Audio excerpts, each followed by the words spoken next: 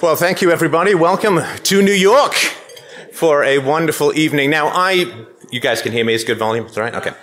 So I run a philosophy show, so it's time for the big picture. I'm going to put Project Veritas and what James O'Keefe does in a bigger picture. It is the bigger picture that sustains us in the battles that we face. Nietzsche said, not a philosopher I agree a lot with, but Nietzsche said, give a man a why, he can bear almost any how. So I'm going to give you the why. What James does and what Project Veritas does is so important.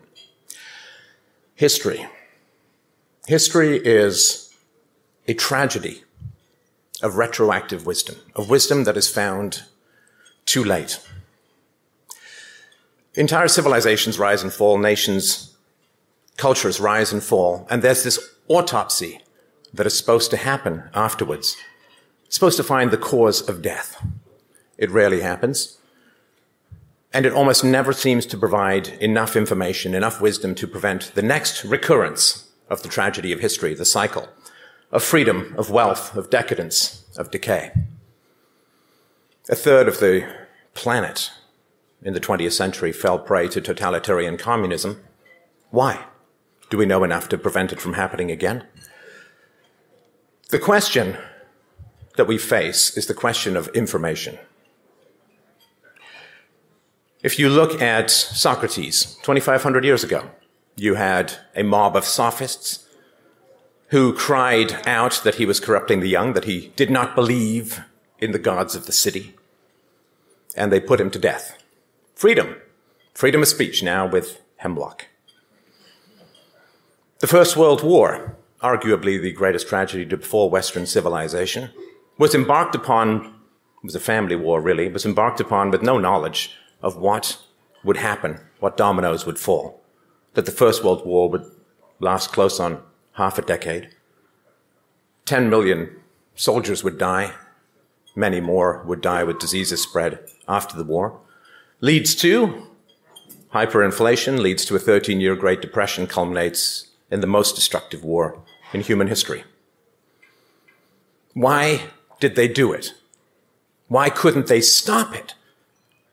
Because they lacked information. They lacked the facts. The fall of Rome. Nobody wanted Rome to fall. Everybody acted rationally within an irrational system, the result being that Rome fell. Now imagine if we could take what we know now and send it back through time. All the perspective, all the knowledge that we have gathered in our long human journey, imagine if we could encapsulate it and send it back through time, what decisions would be different. Imagine if the sophist Mellitus in ancient Rome knew that he would be vilified for thousands of years for bringing his false charges against Socrates.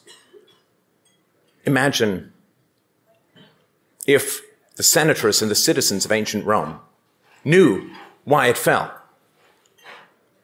Excessive government, excessive taxation, the selling of citizenship for tax income, debasement of the currency, open borders. It's like there's a pattern. Let me know if you can see it. So this is where I want to talk about where James O'Keefe and Project Veritas come in. They bring us the truth that normally takes generations to accumulate and transmit. They bring us the truth. And the question is, though, the truth about what? What do they bring us the truth about? They bring us the truth about what people lie about the most. What do people lie about the most in society? They lie about power. They lie about power. We all lie about power.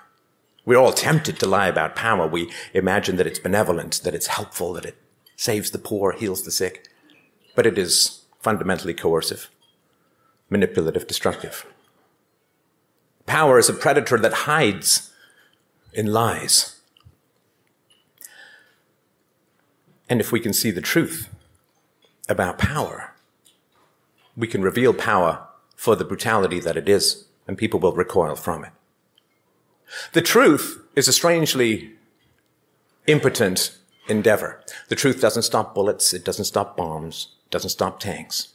All the truth can do is peel back the curtain. All the truth can do is take away the lies that the predators hide in. And that is a noble and civilization-saving endeavor. Power can really be defined as the capacity to lie and get away with it, which people who have wielded power throughout history have done over and over and over again, until now. Until now. What Project Veritas does is so important because normally it takes generations for the lies to be revealed. We can all think of examples throughout history where after the fact, many years later, decades later, sometimes generations later, the truth is revealed, which does nothing to save the millions of lives destroyed by lies. The truth is not an angel that can wander through a graveyard, snap its fingers, and bring the dead back to life and restore them. It can do none of these things. We need the truth before the disasters hit. Now, we can't send the truth back through time to save all of those who've died for lies, but now, with technology, with organizations, with courage, we can spread the truth far and wide enough in the hope that we can prevent this cycle of history from repeating itself. Now we finally have the chance to tell the truth to the world and break the cycle of history. And this is where what Project Veritas does takes its real root. The truth is reason and evidence. Now, philosophers come up with the conjectures, the hypotheses, the theories, the ideas. But we need the evidence. We need the facts. Science is nothing without data.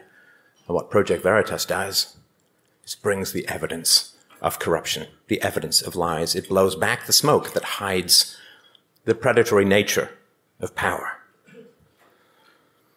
American Pravda, the book, is an essential read.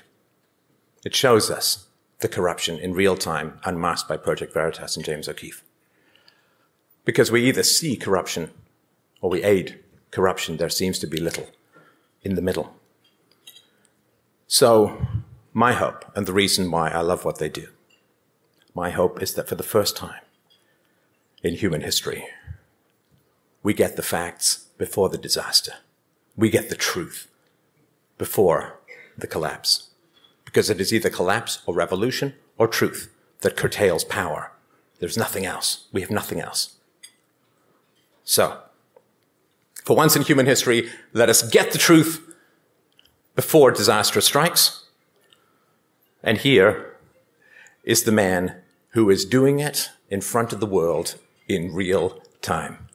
I would like to introduce, with great pride, my friend and I dare say colleague, Mr. James O'Keefe.